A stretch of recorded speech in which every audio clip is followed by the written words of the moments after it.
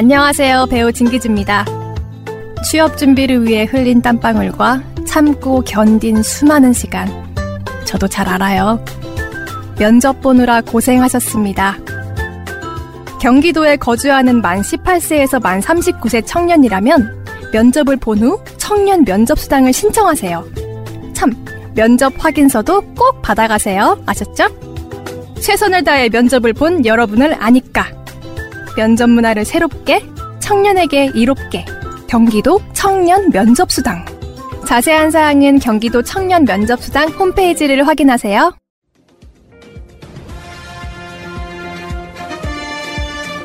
꼭 알아야 할 어제의 뉴스. 선거인단 투표가 시작된 전국을 방문한 이낙연 후보는 불안한 후보로는 안 된다면서 대장동 개발 의혹을 다시 비판했습니다. 화천대유 자회사 주주 등이 수천억 원대 이득을 가져간 건 공공개발의 취지 자체를 의심케 한다고 지적한 겁니다. 민간이 그렇게 많은 이익을 가져가는 공영개발은 순수한 공영개발은 아니라고 볼 수가 있죠. 이에 대해 이재명 후보는 해당 업자들은 민간 개발이 좌절되자 투자금을 건지려고 불리한 조건을 감수하고 참여한 이들로 드러났다며 자신과 무관하다고 반박했습니다. 특히 이들의 이득은 예상 못한 부동산 폭등 때문이었다며 이익 환수가 부족했다면 앞으로는 개발 이익을 100% 환수하는 제도를 추진하겠다고 밝혔습니다. 집값을 오르게 해서 개발 이익을 늘려준 것이지 제가 늘린 건 아니지 않습니까? 완전히 공공으로 환수해서 국민께 100% 돌려드리는 그런. 이재명 후보는 SNS에도 당시 공영개발을 방해한 이들이 있었다며 우리 안에 수박 기득권자들이라고 썼는데 이를 두고 이낙연 후보 측이 발끈하면서 설전이 격화되기도 했습니다. 5.18 희생자를 상징하는 표현을 멸칭으로 쓰는 것이 수박 표현입니다. 안 주냐가지고 이런 느낌이죠. 일별 생활 12년째 이런 말 처음 들어요. 한미 전술핵 공유 추진 등 외교안보 공약을 발표한 국민의힘 윤석열 경선 후보는 납득하기 어려운 특혜라며 진상규명이 없다면 국민이 심판할 것이라고 말했습니다. 국민의힘은 이재명 후보와 화천대유 대주주 김모 씨 등을 배임 혐의 등으로 고발하겠다며 특검과 국정조사 수용도 촉구했습니다. MBC 뉴스 김재경입니다. 서울시가 내일부터 민간 재개발 후보지를 선정하기 위한 공개 모집 절차에 들어갑니다. 주거 정비지수제를 폐지하는 등 각종 규제를 완화한 데 이어 재개발 활성화에 본격 시동을 거는 모습입니다. 이번 추석 고향에 다녀온 뒤 기침을 하거나 열이 나면 바로 검사를 받아야 합니다. 회사나 학교에도 가지 말아야 합니다. 학생, 교직원들이 선제적으로 자가 진단을 하고 이상 증상이 있는 경우 등교를 하지 않을 수 있도록 해주시길 부탁드립니다. 특히 수도권 학교 기숙사 아니면 수도권에서 연휴를 보내고 지역 기숙사로 돌아간 학생들은 미리 검사를 받는 게 좋습니다. 전국 보건소와 임시선별검사소에서 무료로 받을 수 있습니다. 기숙학원도 다시 들어갈 때 검사 결과를 내야 합니다. 집안에서 8명까지 모일 수 있는 것도 내일까지입니다. 수도권에선 24일부터 다시 접종 완료자를 포함해 6명까지 모일 수 있습니다. 저녁 6시 이전에는 접종 완료자가 2명, 이후에는 4명 이상이 꼭 포함돼야 합니다. 식당과 카페, 가정집에만 적용됩니다. 다른 장소에선 저녁 6시까지 4명, 6시가 지나면 2명만 모여야 합니다. 추석 연휴를 맞아 풀어준 요양병원과 요양시설 면회는 26일까지 할 수 있습니다. 입원 환자, 면회객 모두 접종을 완료했으면 접촉 면회를 할 수 있습니다. 아니면 가림막을 사이에 두고 면회를 해야 합니다. 현재 수도권 4단계, 비수도권 3단계의 거리 두기는 다음 달 3일까지입니다. JTBC 유한울입니다. 백신 접종에 속도가 붙은 최근 2주 동안 코로나19 확진자의 백신 접종 여부를 조사해봤더니 만 18살 이상 확진자 중 60% 정도는 백신을 한 차례도 접종하지 않았고 약 30%는 1차 접종만 마치는 등 불완전 접종군으로 나타났습니다. 확진자의 10명 중 9명꼴로 백신 접종을 완료하지 않은 셈입니다. 연령대별로 보면 백신 접종률이 낮은 40대 이하의 확진자 가운데 백신을 접종하지 않은 비율이 70%를 넘는 것으로 조사됐습니다. 백신 접종이 중증과 사망으로의 진행을 막는 데 효과적이었다는 통계도 나왔습니다. 확진자가 위중증으로 진행하거나 사망하는 중증 화율을 살펴봤더니 확진자의 경우 2.6%이던 중증 화율이 백신 1차 접종자는 1%, 접종 완료자는 0.6%로 낮아졌습니다. 결국 백신 접종의 중증 예방 효과는 77%, 사망 예방 효과는 74% 정도로 분석됐습니다. 감염을 예방하고 중증화와 사망을 줄이기 위한 최선의 방어 수단은 백신 접종입니다. 무증상 상태에서도 높은 감염력을 보이는 델타 변이에 대응하기 위해서는 백신 접종이 더욱 중요한 시기입니다. 백신 접종 후 돌파 감염 추정 사례는 엿새 만에 1,149명 더 늘어나 모두 5,880명으로 국내 접종 완료자의 0.04% 수준을 유지했습니다. 하지만 지난 2주만으로 좁혀보면 만 18살 이상 확진자의 10.2%가 돌파 감염 사례인 것으로 추정됐습니다. KBS 뉴스 김수연입니다. 예, 지금 그 명절 연휴 특집 방송이 막바지를 향해 가고 있네요. 힘들어 죽겠다. 오늘 지금. 연휴 마지막 날입니다. 이게 심리적으로 그런 게 있어요. 남들 쉬는데 계속 방송을 하다 보면 좀 힘들 때도 있는데 그 시청자 여러분들의 이 열화 같은 성원, 야, 새날 최고다. 이 반응 때문에 그냥 뭐 좋아요도 눌러주시고 구독도 많이 눌러주시고 정말 풍성한 한가위만 같아라. 그런 연휴였습니다. 자, 여러분들 술 많이 드셨죠? 그래서 다시 한번 소개를 해드릴게요. 저 노무현 대통령 색깔의 I'm good. 나 좋아. 겁나 좋아. 난 좋아. 네. 간에 좋은 재료로 구성된 과채 음료. 미리 말씀하셨으면은 한 잔 하고 왔을 텐데. 네, 그래서 오늘 마셔보려고 한 잔을 했어요, 밤에. 진짜로. 실험 정신. 저 마실 테니까 여러분들 말씀 나누세요. 네. 굉장히 맛있긴 합니다. 저는 눈 수술 이후로는 술을 못 마셔서 정말 아쉽습니다. 술 마시고 먹어야지 효과가 있는 거잖아요, 이게. 아니요, 몸에 좋은 거예요. 그냥 좋은 거예요. 피곤할 때 마셔도 좋고. 네. 특히 눈탱이에도 좋답니다. 맞아요. 눈탱이 한 맞아 봐야. 눈탱이 밤탱이 돼봐야지 진짜. 이 회사가 요거를 어떻게 런칭할 것이냐. 기본적으로 이런 거는 제가 말씀드리다시피 몸에 좋습니다. 특히 이제 여기 그 미나리 스피루리나 추출물 등이 이제 간에 좋고요. 근데 간에 좋다고 하면 안 팔리니까. 근데 물 좀 더 섞으셔도 될 것 같아요. 굉장히 진해요. 그래서 이게 숙취해소라는 타이틀을 가지면 이 음료의 가치가 떨어져요. 간에 좋은 거예요, 간에. 그리고 전체적으로 몸에 좋습니다. 저번에 한번 우리가 소개해드린 적 있잖아요. 반응이 장난이 아니었대. I'm good이요? 다른 데 광고를 다 내봤지만 별 반응이 없었는데 새날에 한번 우리가 소개를 좀 해드렸더니 전화 오시는 분 직접 사오신 분 난리 났었대. 잘 돼서 다행이다. 우리 시청자분들 진짜 뭐 하시는 분들일까요? 기다리 아저씨들 같아요. 그리고 이분들한테 제가 광고비 얼마 드릴까요 하시길래 많이 팔리실 때 그때 광고비 이야기 합시다라고 말씀드렸던 이유가 좋은 제품들이 대기업이나 홍보 마케팅이나 그런 것들이 없어서 돈이 없어서 쉽게 표현하면 홍보를 못할 때 도와드리고 싶어요. 그래서 키워가지고 잡아먹으려고. 그렇죠. 나는 굉장히 그 빅픽처를 그리는 사람이에요. 정말 무서운 분입니다. 우리 대표님이 키다리 아저씨 같아요. 아니요. 이제 지금 나의 키다리 아저씨는 지금 방송을 보고 계시는 분들이잖아. 소개를 해드리고 싶어요. 그러니까 서로 키가 크다고 이렇게 칭찬을 하네요. 덕담. 컵딱지만한 것들이. 그러니까 그건 뭐냐면 광고라는 게 우리 시청자분들도 저는 그게 되게 고마운 게 뭐냐면 새날 잘 먹고 잘 살아라. 이런 의미에서 뭔가를 해주시긴 하는데 난 거기에 대한 보답이 이런 분들이 잘 되게끔 도와드리고 싶다 이런 얘기예요. 뭐 잘 될지 안 될지 난 책임 못 져요. 뭐 새날에서 뭐 홍보를 한번 해드렸으니까 이거를 뭐 사준다 이게 아니라 이런 제품들은 홍보를 해드렸는데 계속 마셔보니까 좋더라. 그러면 또 팔리는 거거든요. 그러니까 이게 재구매로 이루어질지 안 이루어질지는 순전히 이 아임굿 측의 능력이에요. 다만 나는 이런 게 있다고 소개를 좀 해드리고 싶은 거예요. 제가 마셔본 지금까지 먹어본 그 숙취 해소 음료나 이런 것 중에 제일 좋아요. 솔직히 말씀드려요. 그러니까 저는 술을 안 먹는 입장에서 숙취 해소라고 하기에 좀 안타까운?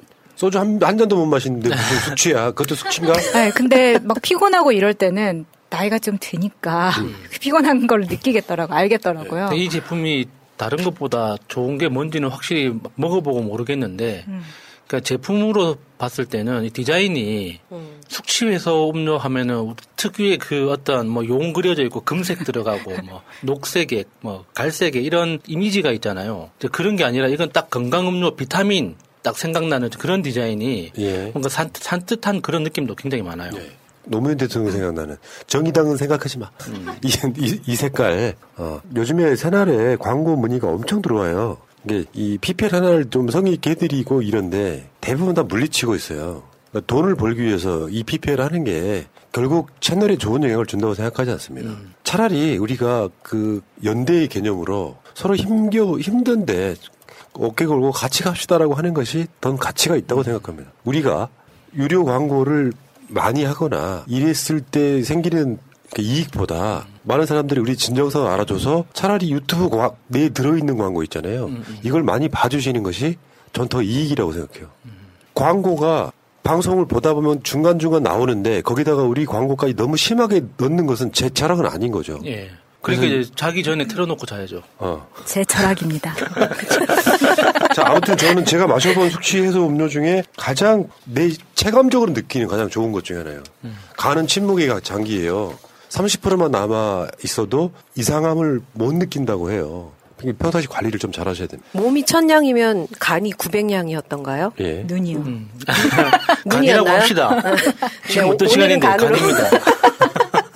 그만큼 간이 중요한 것 같아요. 예. 자, 아임굿 여러분, 그 네이버에 가시면은요, 아임굿이 있긴 한데 직접 전화하실 분들, 그러니까 주문하실 분들은요, 010-9129-0880, 9129-0880 그리고 지금 요 채팅창에 링크가 걸려 있습니다. 네이버 스마트 스토어에 가면 사실 수 있고요.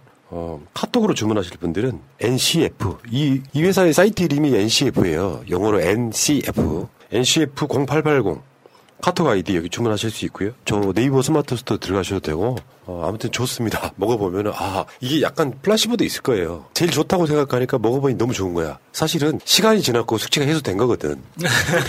핸드폰으로도 굉장히 신경 써서 만드신 것 같아요. 제 말을 너무 전부 믿지는 마실 때 내가 느꼈을 때 지금까지 먹어본 숙취 해소 음료 중에 제일 낫다. 저도 숙취 해소 음료 광고 엄청 많이 해봤거든요. 수도 없이만은. 근데 내가 봤을 때 체감적으로 봤을 때 이게 제일 낫더라. 우리 대표님 때문에 제 말이 묻혔어요. 네. 이 전화번호도 굉장히 신경 써서 만든 번호시라고요. 그래요? 9129. 9129? 9129가 무슨 뜻이래? 간을 구원한다는. 그런 뜻이었구나. 예. 간이 88에 지난 0880. 번호 알겠습니다. 외우기 쉽습니다. 알겠습니다. 9129. 국내 특허와 세계 특허를 등록했고요. 세계 최초 상온 유통이 가능한 스피루리나 음료인데 제가 추천드리고 싶은 건 냉장고에 시원하게 드시면 훨씬 낫습니다. 맛이. 맛있습니다. 얼려 먹어도 맛있어요. 맞아. 얼려 마시면 설레임 같은 맛. 맞아요. 설레임. 지금 명절 때 술 좀 드신 분들, 부부싸움 하셔가지고 술 떡 대신 분들, 또는 내가 고향에 못 내려왔다고 슬프신 분들, 고향에 새끼가 안 내려왔다고 화나신 아버님들, 어머님들, 또는 집안 사람들끼리 싸워가지고 형수한테 쌍욕하신 분들, 그리고 술 마신 분들, 이런 분들은 다 이 아임굿을 드셔보시기 바랍니다. 만병통치약이네요. 푹 쉬고 기분 좋은 분들까지 다. 알겠습니다. 자, 여기까지 하겠습니다. 극찬 후기가 쏟아지고 있는 셀핀다 가바. 천연 가바는 우리나라에서만 만들 수 있습니다. 네이버 스마트 스토어에서 네오비샵을 검색하세요.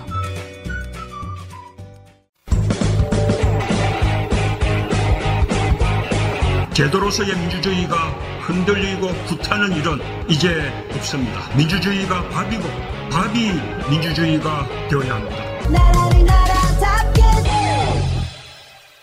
방송 시작하겠습니다. 지금 제 앞에 세 분 나와 계십니다. 최유미 서울시의원. 네, 추석 명절 설거지 담당 시의원 최유미입니다.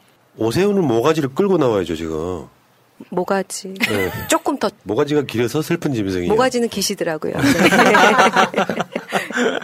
요즘 말이 많아요. 오세훈이 그 서울시장 하는 데 있어서 벌써 댓글 그렇게 달립니다. 그립다 박원순 시장. 이게 코로나19 서울시가 특히 그렇잖아요. 보궐선거 이후에 코로나 확진자가 굉장히 많이 늘어서 서울 시민들이 불안해하는데 코로나19 방역에 더 신경을 써도 모자랄 판에 진짜 박원순 지우기 내지는 박원순 흠집내기 감사에 집중하시는 모습이 그쵸? 정말 보기 안 좋습니다. Anything but 박원순 딱 그 느낌이죠. 이명박이 노무현 대통령 지우던 거랑 똑같은 작업하고 있잖아요. 네. 이게 서서히 지우면 괜찮은데 1년밖에 기한이 없다 보니까 굉장히 급하게 급속도로 하고 계세요. 이제 오세훈 대선은 날아갔고요. 서울시장 또 사선이에요, 사선. 근데 재선이 어렵다는 거 자기가 알잖아요. 다시 한 번 더 해먹는 게 어려우니까 1년 안에 뭐라도 해보려고 하는 거죠. 또 생태탕이 아니라 동태탕이 나올 수도 있고요. 자, 그리고 그 옆에는, 마차님 나와 있습니다. 안녕하세요. 마차입니다. 예. 고향에 계신 어머니한테 전화 안 드렸죠? 네. 어머, 어떻게 하셨어요? 내가 드릴 딸이 아니에요. 평소에 잘하고 있기 때문에. 믿을 수가 없어. 전천후. 마차님 어머니 계시면 1번. 어머니 지금 솔직한 증언해 주세요. 그냥 묻어버리게. 매장시켜버리게. 우진축산 잘 드시고 있다고 연락 왔습니다. 네. 그 물질로 하는구나, 네. 지금. 자, 그리고 그 옆에는 아직 고향 안 내려가고 있는, 결혼 안 하고 있는 우리 야수님 나와 있습니다. 안녕하세요. 야수입니다. 예. 원하신다면 내일 할 수도 있고요. 나 그 말이 제일 웃긴 것 같아. 고향 내려가가지고 너 결혼 언제 할래 하니까 원하신다면 올라가서 바로 할게.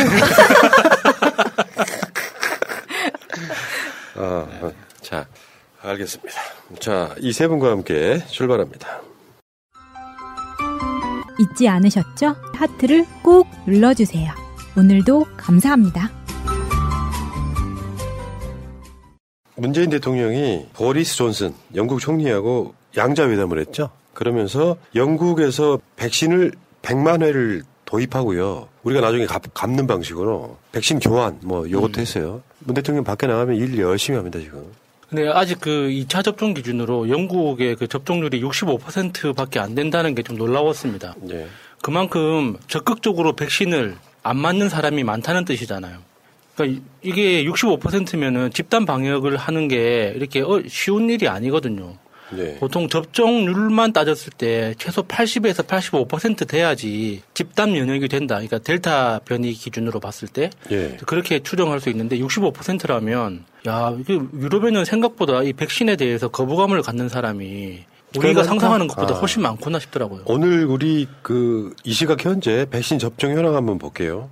여기 보시면은 1차 접종 71.17%. 놀라운 것은 어제도 추석 연휴였는데 6,525명이 맞았다는 거예요. 어디서 맞았어요? 추석 연휴인데 어떻게 맞지? 뭔가 방법이 있는 거죠. 야매. 큰 병원들은 많이 맞잖아요. 그렇죠. 문을 열었을 수 있는 것이고 지금 2차 접종까지 완료된 사람은 43.21%인데 요거는 10월 말이면 거의 똑같아지는 거니까요. 그리고 어차피. 1차 접종 한 사람들은 그 접종하겠다는 의지를 갖고 있는 사람이기 때문에 2차 접종까지 되는 거죠. 자연스럽게. 네.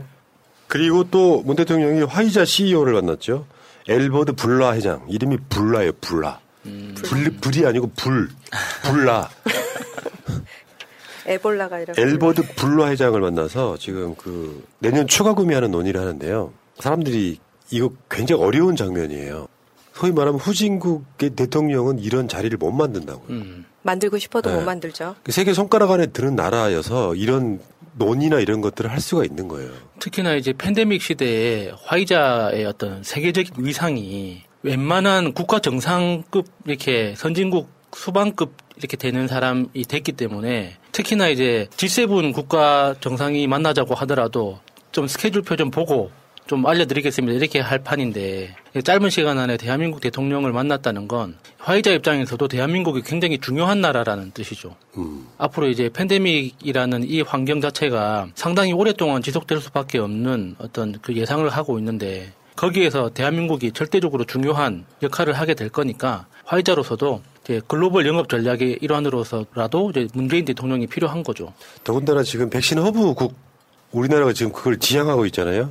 백신을 만드는 공장도 세계적으로 굉장히 생산량에서 능력에서 세계에 한 2, 3위 정도를 다툽니다. 한국의 백신 생산 능력이. 이런 것들이 다 포함해가지고 백신 허브를 지향하는데 실제로 지금 백신 종류는 엄청 많습니다. 우리가 모르는 백신들까지 꽤 있어요. 중국이나 러시아 같은 데 가면. 여기 다 포함해서 이런 것들이 그중에서 가장 선두라고 할 수 있는 화이자. 이건 상업적인 거라서 저는 여전히 아스트라제네카가 더 훌륭한 백신이라고 생각하지만 이런 부분들 지금 이야기하는 유엔총회 BTS 이런 것도 있지만 또 한편으로는 짬짬이 이런 식의 국익에 해당되는 애교들을 하고 있더라. 그런데도 불구하고 이제 문재인 대통령이 5회 연속 유엔 총회에 참석하느라 이제 출국을 하셨잖아요. 근데 그거에 대해서 막 댓글이 또 왜 이유 막 이렇게 해가지고 악댓글을 막 다는 분들이 있더라고요. 근데 우리 대표님이 말씀하신 것처럼 유엔 총회에 참석하신 이유가 코로나19 상황에 정말 적극적으로 대응하기 위해서 뭐 화이자 CEO를 만난다든가 아니면은 보리스 총리를 만나서 그렇게 미리 땡겨서 백신을 가져온다든가 이런 정말 열일을 하시는데 불구하고 그렇게 정말 밑도 끝도 없이 악플을 다는 인간 분들을 보면 네 속이 뒤집어집니다. 네. 아무튼 문 대통령이 지금 내가 정말 방송을 연휴에 하는 이유랑 연관이 있어요. 우리 대통령은 연휴에 쉬지도 못하고 외교하고 있는데 내가 어떻게 방구석에 앉아서 방송을 쉴 수가 있느냐. 그렇습니다. 그렇지? 공감하지? 아무리 전용기로 간다지만 3박 5일은 보통 회사에서도 그렇게 안 가거든요. 난 비행기 타는 게 제일 싫어요. 4박 5일 가고 갔다 와서 하루 정도 휴가 쓸 수 있게 해주는데 아니 환갑 넘은 분한테 3박 5일 미국 출장이라니요. 스케줄 누가 짠 거예요 이렇게 무리하게. 청와대 스태프를 진짜 한 대씩 태형청으로 불러야 됩니다. 진짜. 탁현민을 소환하라.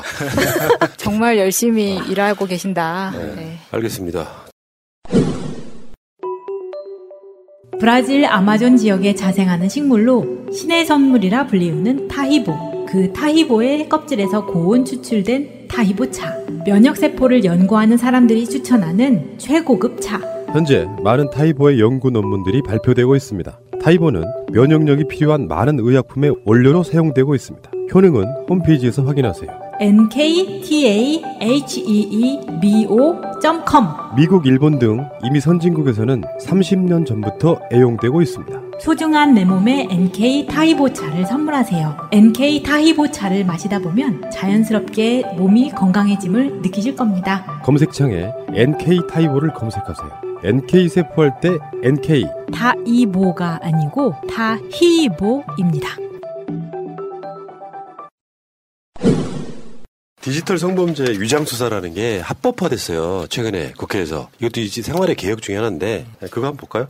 사법경찰관리는 디지털 성범죄에 대하여 신분을 비공개하고 범인 현장 또는 범인으로 추정되는 자들에게 접근해 범죄 행위의 증거 및 자료 등을 수집할 수 있다. 사법경찰관리는 디지털 성범죄를 계획 또는 실행하고 있거나 실행하였다고 의심할 만한 충분한 이유가 있고 다른 방법으로 그 범죄를 저지르거나 범죄의 체포 또는 증거의 수집이 어려운 경우에 한정하여 수사 목적을 달성하기 위해 신분 위장 수사를 할 수 있다. 원래 이게 온라인이 아니고 보통에는 이런 수사는 불법입니다. 원래. 네. 위장해서 수사를 하는 것이. 그러니까 덫을 놓는 건 불법인데 지금 최근에 법이 바뀌면서 이게 가능해진 거죠. 디지털 성범죄가요. 뭐 우리는 주위에 그런 피해자한테 못 봤는데 여기에 걸려든 사람들은 인생 자체를 망치기도 하고 그러면서 그 스스로 목숨을 끊는 경우도 꽤 있습니다. 예, 뉴스에 많이 알려지지 않아서 그렇지.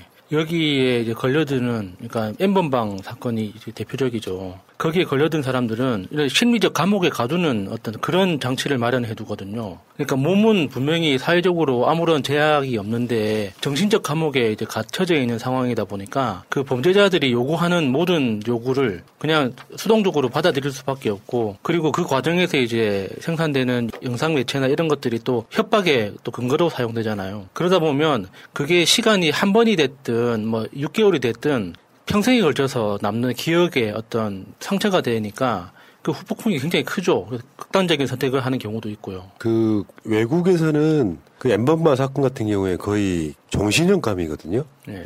근데 한국이 법이 좀 그런 부분이 미비해가지고 징역 얼마 안 나오는 범죄 아직까지는 네. 다 바꿔내야 되는데 디지털 성범죄는 신종악이라고 저는 보시면 돼요. 생각 한번 해보세요. 어린 여자아이들, 초등학생들 그런 것들이 그런 영상들을 돌아다니는데 어떤 미친놈들은 그것을 호기심으로 보면서 그들의 동조를 하고 그러니까 신분 때문에 당신이 뭐 자기 신분을 밝혀야 뭐 들여 보내준다든가 그런 게 있을 거 아니에요. 회원가입 시켜준다든가.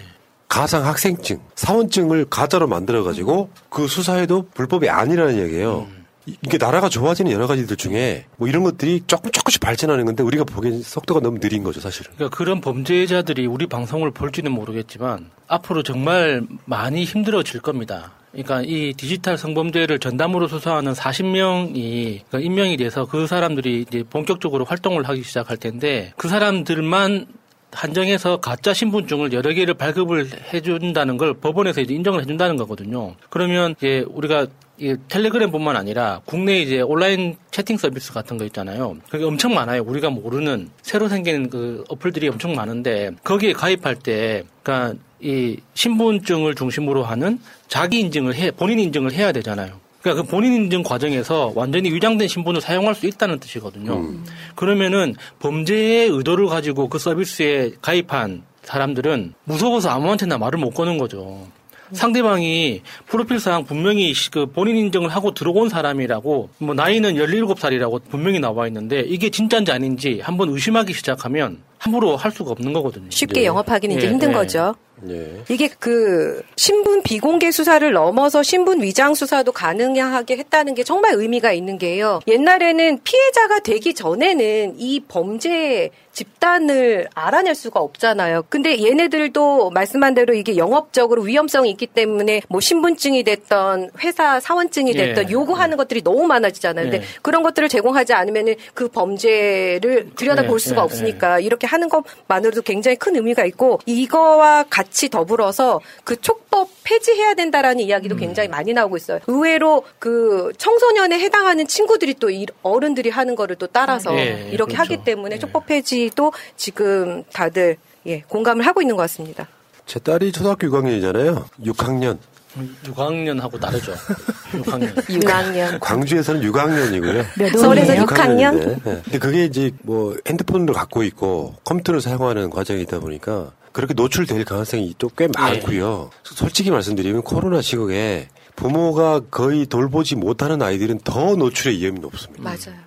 일부 직장 나가버리고 낮에는 학교 돌아오면 돌봄이 제대로 안 된 상태라고 하면 그런 게 빠지기 쉽고요. 초등학생이 이런 어떤 그 말로 좀 표현하기가 힘든 정도의 상황이 놓일 수 있는데 이런 것들 우리가 좀 관심 갖고요. 좋은 사회 만드는데 좀 서로 협조를 해야 되겠다는 생각이 듭니다. 알겠습니다. 이제 대장동으로 한번 가볼까요? 다음 내리실 역은 대장동역입니다. 지겹다 또 왔네. 지난방송 보니까 대표님이 계속 대방동이라고 얘기하시던데.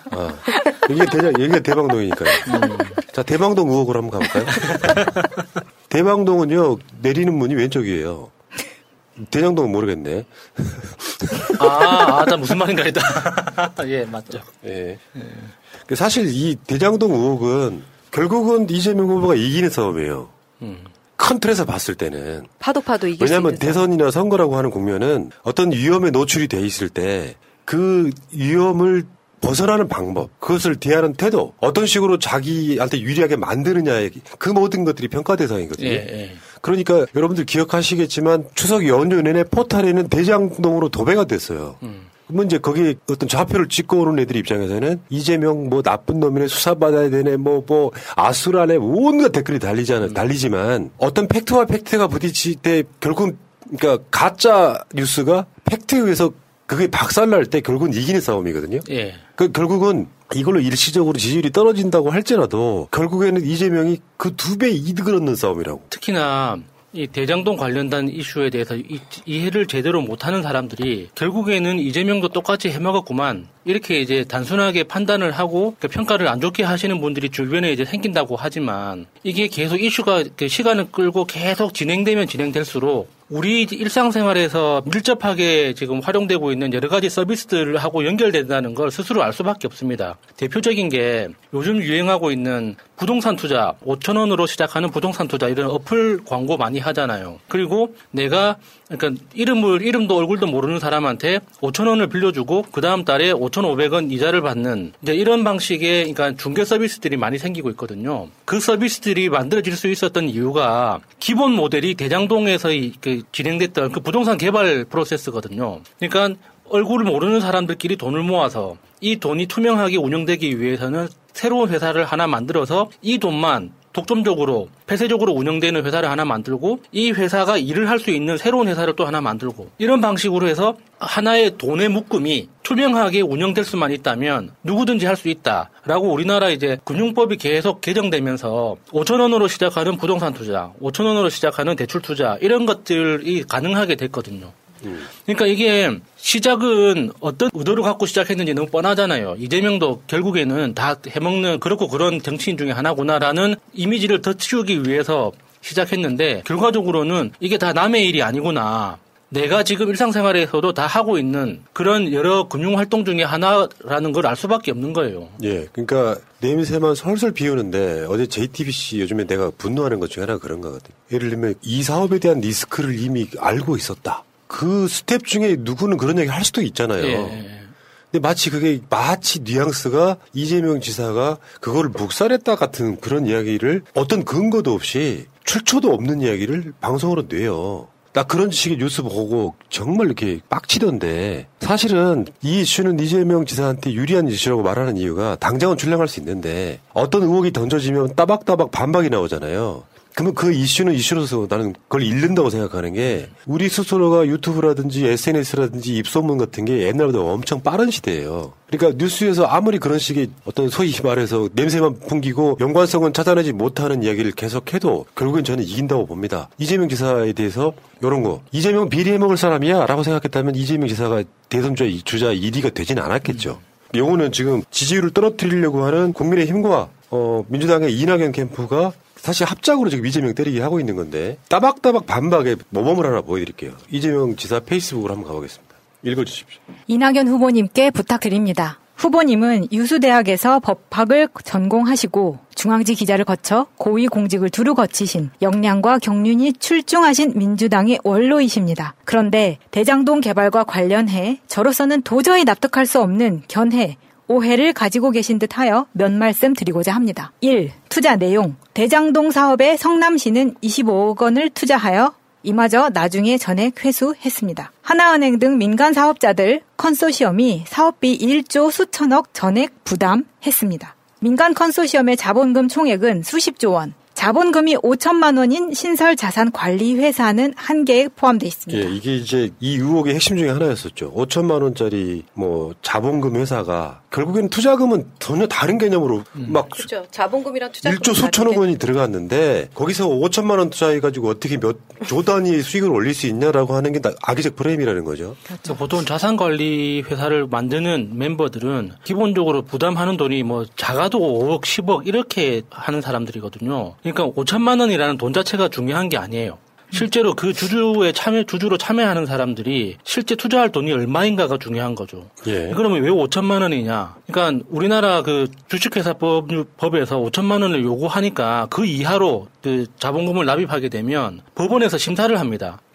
이 목적 사업과 이 목적 사업을 달성할 수 있는 자원을 가지고 있는지까지 다 꼼꼼하게 심사를 하기 때문에 그런 어떤 불편을 회피하기 위해서 5천만 원을 납입하면 이 회사는 사업할 준비가 돼 있구나 하고 그 법원에서 바로 등기를 내주거든요. 예. 그러니까 5천만 원으로 시작하는 거예요. 예. 다음 보겠습니다. 2. 수익과 위험 부담. 성남시 부동산 시장 침체로 사업 실패. 손실이 발생해도 무조건 5,503억 원은 확정 선취득, 부동산 시장 변동 위험 부담은 0이었습니다. 민간 투자자는 이익이 나야 수익이 발생하는 구조, 1,800억 원 예상했고요. 집값 상승 시 이익 확대 가능하지만 하락 시 손실 위험을 전부 부담했습니다. 원래 리스크가 클수록 벌어들이는 수익도 큰 거예요. 왜 내 전문 중에 하나가 그거였잖아. 대부업체 돈 빌리기. 그 사람들은 못 받을 가능성이 높기 때문에 이자가 높은 거예요. 그 구조로 되어 있는 거죠. 왜냐하면 그 대부업체 같은 데서 돈을 빌리는 사람들이 갚을 가능성이 사실 떨어지잖아. 그러니까 이자 부담이 훨씬 더 높은 거거든요. 이거랑 같은 원리라고 생각하시면 됩니다. 하이 리스크 하이 리턴. 그러니까요. 2014년에서 2015년은 부동산 침체기였고 갑질, 횡포라거나 공산당 같다는 비난을 받았습니다. 지금 그 관련돼 있는 사람들 인터뷰할 때 계속 그 이야기하죠. 이재명 공산당 같았다. 어떻게 저렇게 뜯어가냐. 근데 요거를 이재명과 그 부동산 업체들의 유착으로 이야기를 하고 있는 거예요. 굉장히 악의적인 프레임이고요. 다음 보겠습니다. 3. 민간 참여사 이익이 너무 크다. 당시 집값이 2배로 오를 걸 예측 못하고 더 환수 못했다고 비난하는 것은 타당치 않습니다. 저는 부동산 등락을 정확히 예측할 능력이 없습니다. 조선일보는 몰라도 부동산 정책 잘못해서 집값 폭등으로 예상개발 이익을 2배 이상으로 만든 당사자께서 하실 말씀은 아닌 듯합니다. 세계 민간 참여 컨소시엄 중 5,503억 이상 주겠다는 곳이 없는데 더 받아낼 수도 없었습니다. 더 주겠다는 곳이 없으니 공영 개발을 중단했어야 합니까? 민간 개발로 가도록 방치해야 합니까? 당초 4,600억 원 받기로 했는데 부동산 상승 기미가 보여 920억 원 더 부담시키고 사업자에게 공산당 같다는 비난까지 들었습니다. 자, 이재명 지사는 공산당인 걸로 지금 2번이 나왔어요. 공산당. 이 920억 원이 터널 뚫는 데 쓴 돈이죠. 그러니까요. 자, 4번째. 4. 공영개발 왜 안 했냐고요? 성남도시개발공사는 공사채 비율 통제로 성남시는 지방채 발행 제한으로 사업비 조달이 법적으로 불가능했습니다. 이재명 시장 전에 김땡땡 시장이 말아먹어서 나중에 처음에 이재명 시장이 성남시장 되고 나서 모라토리엄 선언했던 게 그런 거거든요. 돈이 없었던 거죠, 아예. 네, 전 시장이 말아먹어서. 부패 토건 세력에게 뇌물받고 공영개발 포기시킨 국민의힘, 그 국힘 대통령 MB가 민간개발 지시해 공영개발 포기한 LH나 국힘 소속 남경필 지사의 경기도 GH가 공영개발하게 해줄 리도 없습니다. 오케이. 5. 민간 참여사 수익률이 수만 %라 너무 높다고요? 투자금과 자본금이 다른 걸 모를 리 없는 조선일보가 내부자들처럼 국민을 개돼지 취급해서 수익률 1만 % 운운하며 선동하는 건 그들이 원래부터 하던 일이라 이해합니다. 그러나 법학 전공하신 이 후보님께서 자본금과 투자금을 구분 못하시는 건 이해하기 어렵습니다. 자본금 1억 회사가 500억 투자해서 255억 원 벌면 투자 수익률은 50%이지 25,000%가 아닙니다. 자본금이 1조 원이라도 투자 수익률은 여전히 50%지 2.5%가 아닙니다. 이번 논란의 가장 핵심 중에 하나가 자본금 5천만 원짜리가로 시작을 했단 말이죠.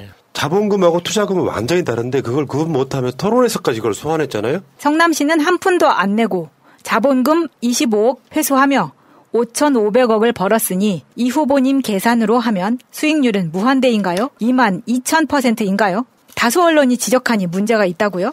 언론인들이 모두 광주를 폭동으로 보도했지만 5월 광주의 진실은 민주항쟁이었습니다. 대다수 언론이 가짜뉴스의 견강부회식 왜곡 보도를 하더라도 그 속에서 진실을 가려내는 것이 항상 말씀하시는 지도자의 자세 아니겠습니까? 돈이 마귀입니다. 천사의 얼굴로 나타나 공직자를 돈과 인연으로 유혹하고 권력을 동원해 강요합니다. 수십 년 전 돌아가신 아버님의 친구라며 평생 한 번 본 적 없는 분, 친인척, 초등학교, 대학, 사법연수원, 심지어 과거 공장 동료와 동네 사람까지 나타나 민영 개발하게 그냥 눈 감아달라고 읍소하고 부탁했습니다. 저의 정치 운명을 가를 사람들로부터의 압력은 또 얼마나 견디기 힘들었는지 필설로 다 할 수 없습니다. 개발업자를 편들어 민간에 맡기지 않고 공공이 나선다고 갑질, 횡포라 비난하던 보수 언론과 보수 정치 세력이 이제는 왜 공공개발 안 했냐, 개발이익 더 회수 안 했냐, 갑질 더 세게 안 했냐고 비난합니다. 그 비난이 옳습니까? 예, 5.18 문제도 소환이 되는데요. 안타까운 게 그런 거예요. 언론이 다수 보도하니까 걱정이다라고 얘기했지. 그 캠프에서 나온 얘기가 뭐였냐면은 지금 언론이 민주화돼서 5.18 때랑 다르다. 어처구니 없네 진짜. 그렇기 때문에 결국에는 조국 장관이 그렇게 당했을 때 그 언론이 했던 짓이 5.18 때랑 사실 뭐가 달라요? 진실을 왜곡해버리는 거 있잖아. 언론에 나왔으니까 사실이다 같은 이야기잖아요. 또 동네 아재들이나 할아버지들이 그 텔레비에서 그렇게 말하던 데랑 똑같은 소리잖아요. 그럼 거기에 지금 언론이 얼마나 기울어져 있으면 민주당에서 언론 중재 및 가짜뉴스 피의구제법을 만드는 논란이 있을 정도면 언론이 뭔가 잘못 쏟아내고 전후관계를 딱 봤을 때 뭐가 잘못됐다고 생각하면 같이 싸워줘야죠. 그러니까 그 캠프에 언론인 출신이 그렇게 많음에도 불구하고 한 발자국도 안 움직인 이유가 다 있었어요. 예. 어쨌건 뭐 광주 분들은 이런 부분에 대해서 굉장히 잘 알 거라고 생각을 합니다. 광주는 어떤 후보를 좋아하느냐? 이재명 지사의 이야기예요. 광주는 광주에서 태어난 사람을 광주 사람이라고 하지 않습니다. 광주 정신을 가진 사람이 바로 광주 사람입니다. 이재명은 이미 광주 사람입니다. 전 그렇게 봐요. 광주 출신인데 기득권에 안주했던 사람들이 무슨 광주 가서 펴달라고 합니까? 그런 말도 있었잖아요. 광주 사람이, 광주뿐만 아니라 전라도 사람들이 김대중 대통령을 지지했던 건 김대중이 전라도 사람이어서가 아니라 김대중이 정의의 길을 걸었기 때문이라고. 네. 자, 7번째.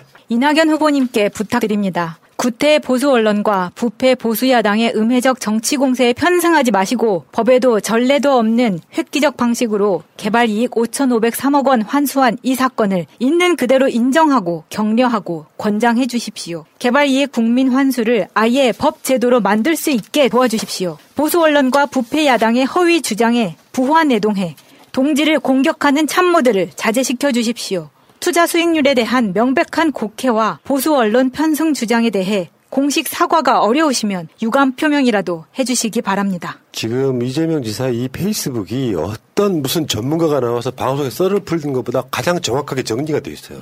그래 그냥 다 보여드리는 거예요. 근데 아까 말씀드린 것처럼 어떤 논란을 대처하는 자세가 대통령 시켜줄 것인지 말 것인지를 결정하는 요소이기도 하거든요. 이 논란으로 끝나지 않았어요. 이재명 지사가 오늘 올린 또 다른 글 하나를 보겠습니다. 조선일보, 국민의힘 토건 세력에 감사드립니다. 토지 개발 불로소득 노리는 토건 세력, LH의 공공개발 포기시킨 국힘 정치인들, 성남시 공공개발을 지방채 발행 방해로 무산시킨 성남시 국힘 세력, 시장 존중 주창하며 공공개발 막던 조선일보류 보수 언론, 이들이 입을 맞춰 공공개발 이익 100% 환수 못했다고 비난하니 앞으로 공공개발 원칙에 따라 불로소득 개발 이익 전부 공공환수에도 반대 못하겠지요? 이야. 니들 잣됐다. 대장동 개발이익의 완전한 공공환수는 국힘의 반대로 맡기고 그렇다고 그들 의도대로 민간 개발을 허용할 수는 없어 부득이 민간 투자금으로 공공개발하는 방법 고안에 그나마 5,503억 원 회수했습니다. 1조 5천억 투자해서 1,800억 원으로 추산되던 이익이 4천억 대로 는 건 이후 예상 못한 부동산 폭등 때문 부동산 경기가 나빠졌다면 이익은 더 줄거나 손해봤을 것입니다. 앞으로 법으로 아예 개발이익 불로소득 공공환수를 의무화하고 이를 전담할 국가기관 만들어 전담시키고 부동산 투기 아예 원천적으로 막아 개발이익은 전부 국민께 돌려드리는 개발이익 국민환수제 도입할 수 있게 되었습니다. 토지 개발 부동산 투기를 원천 봉쇄할 수 있어 정말 다행입니다. 이야.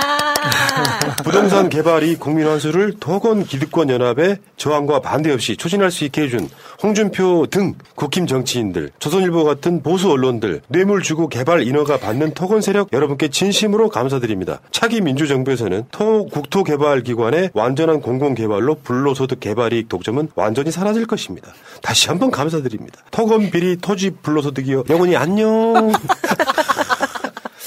진짜 사이다네요. 정말 부동산 업자들하고 그 사채하는 사람들 있죠.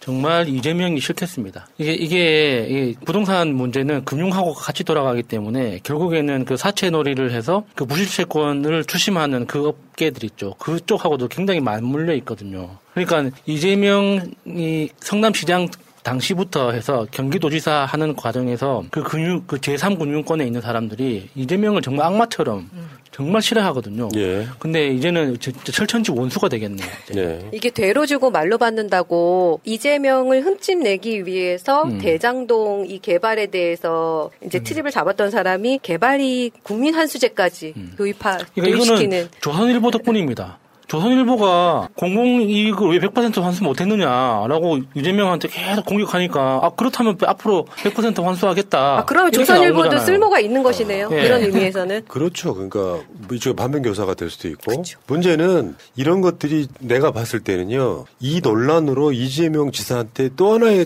핵폭탄급 공약이 생긴 겁니다. 기본소득만큼 큰 겁니다. 내가 봤을 때 그래요. 개발이익 국민환수제. 예. 이렇게 하면 부동산 문제 잡는데 해결하는데 굉장히 많은 도움이 될 거라고 생각해요. 근데 사실은요, 이제 우리가 말하는 기득권, 뭐 수박 논란도 얘기를 다시 좀 해야 되지만 민주주의 국가에서는 국민이 주인이잖아요. 근데 국민들은 상당수 민주당 같은 정치인들한테 민주당 자체가 민주주의의 그 민주잖아요. 국민이 주인인 당이란 말이에요. 근데 어떨 때는 특정 지역이나 이런 데서는 그 대물림하듯 부와 권력이 대물되는 과정이 있었단 말이에요. 근데 사실 지역으로 내려갈수록 어떤 지역이든 토건 세력은 늘 상존을 해요. 그걸로 경기를 일으키고 했던 모든 과정들이 있어가지고 어쩌면 저는 그게 우연의 일치라고 생각하는데 이낙연 후보가 전체가 3남 4녀입니다. 형제가. 7형제 3남 4녀인데 그중에 첫째 동생, 둘째 남동생이 그러니까 이기현 삼부토건 대표. 여기 토건 시공사죠. 이상진 알바트로스 플러스 이사.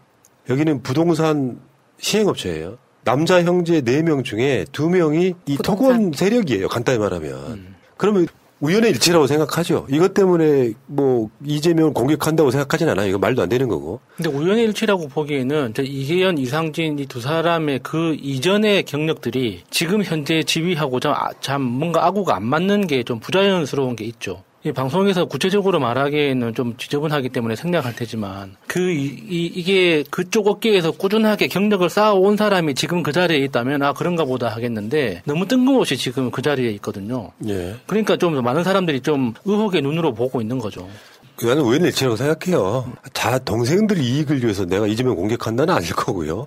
문제는 그 기득권 세력들 입장에서는 판이 흔들리는 게 싫은 거거든요. 이낙연 후보도 사실 이 동생들의 시각으로 세상을 바라보고 있을 가능성이 높아요. 그냥 그렇죠. 기득권의 눈. 그렇죠. 그렇기 때문에 이거는 이재명 지사에게 결국에는 이 논란으로 개발이 국민환수제라고 하는 어마어마한 아젠다를 툭 안긴 거예요. 명분이 생긴 거잖아. 조선일보 니들이 하려며. 그러니까 그러니까 일반 우리 같은 서민들 입장에서는 확 피부로 와닿지는 않는 거예요. 그러니까 공공이익 개발이익 공공환수제 이게 우리 일상생활하고 크게 뭔가 밀접한 느낌은 안 드는데 그 지역에 있는 토호 세력들 있죠. 그리고 그 조선일보처럼 부동산 재산을 막 수조 원대로 가지고 있는 부동산 재벌들 입장에서는 정말 이게 청천벽력 같은 소리거든요. 앞으로 부동산 프로젝트 파이낸싱을 통해서 한 2, 3년 내에 5억 원 집어넣고 500억씩 이렇게 빼먹을 수 있는 그런 기회들이 영원히 사라진다는 뜻이거든요. 예. 자, 아무튼 그 알바트로스 플러스가 어떤 것이냐면요. 그 이 동네도 저쪽에 뭐 대방동 몇 구역 이렇게 있어요. 예. 그 다 재개발이거든요. 기존에 있던 무슨 빌라나 이런 거 싹 밀어버리고 아파트 짓는 거예요. 재정비 촉진구역 뭐 이런 건가요? 여기 이제 그게 알바트로스 플러스 같은 데는 저 청량리 4구역을 이 업체가 개발을 했다고 알려져 있어요. 야, 그 알짜배기 땅인데. 그러면 이제 그걸 개발하면 민간이 보통 하잖아요. 예.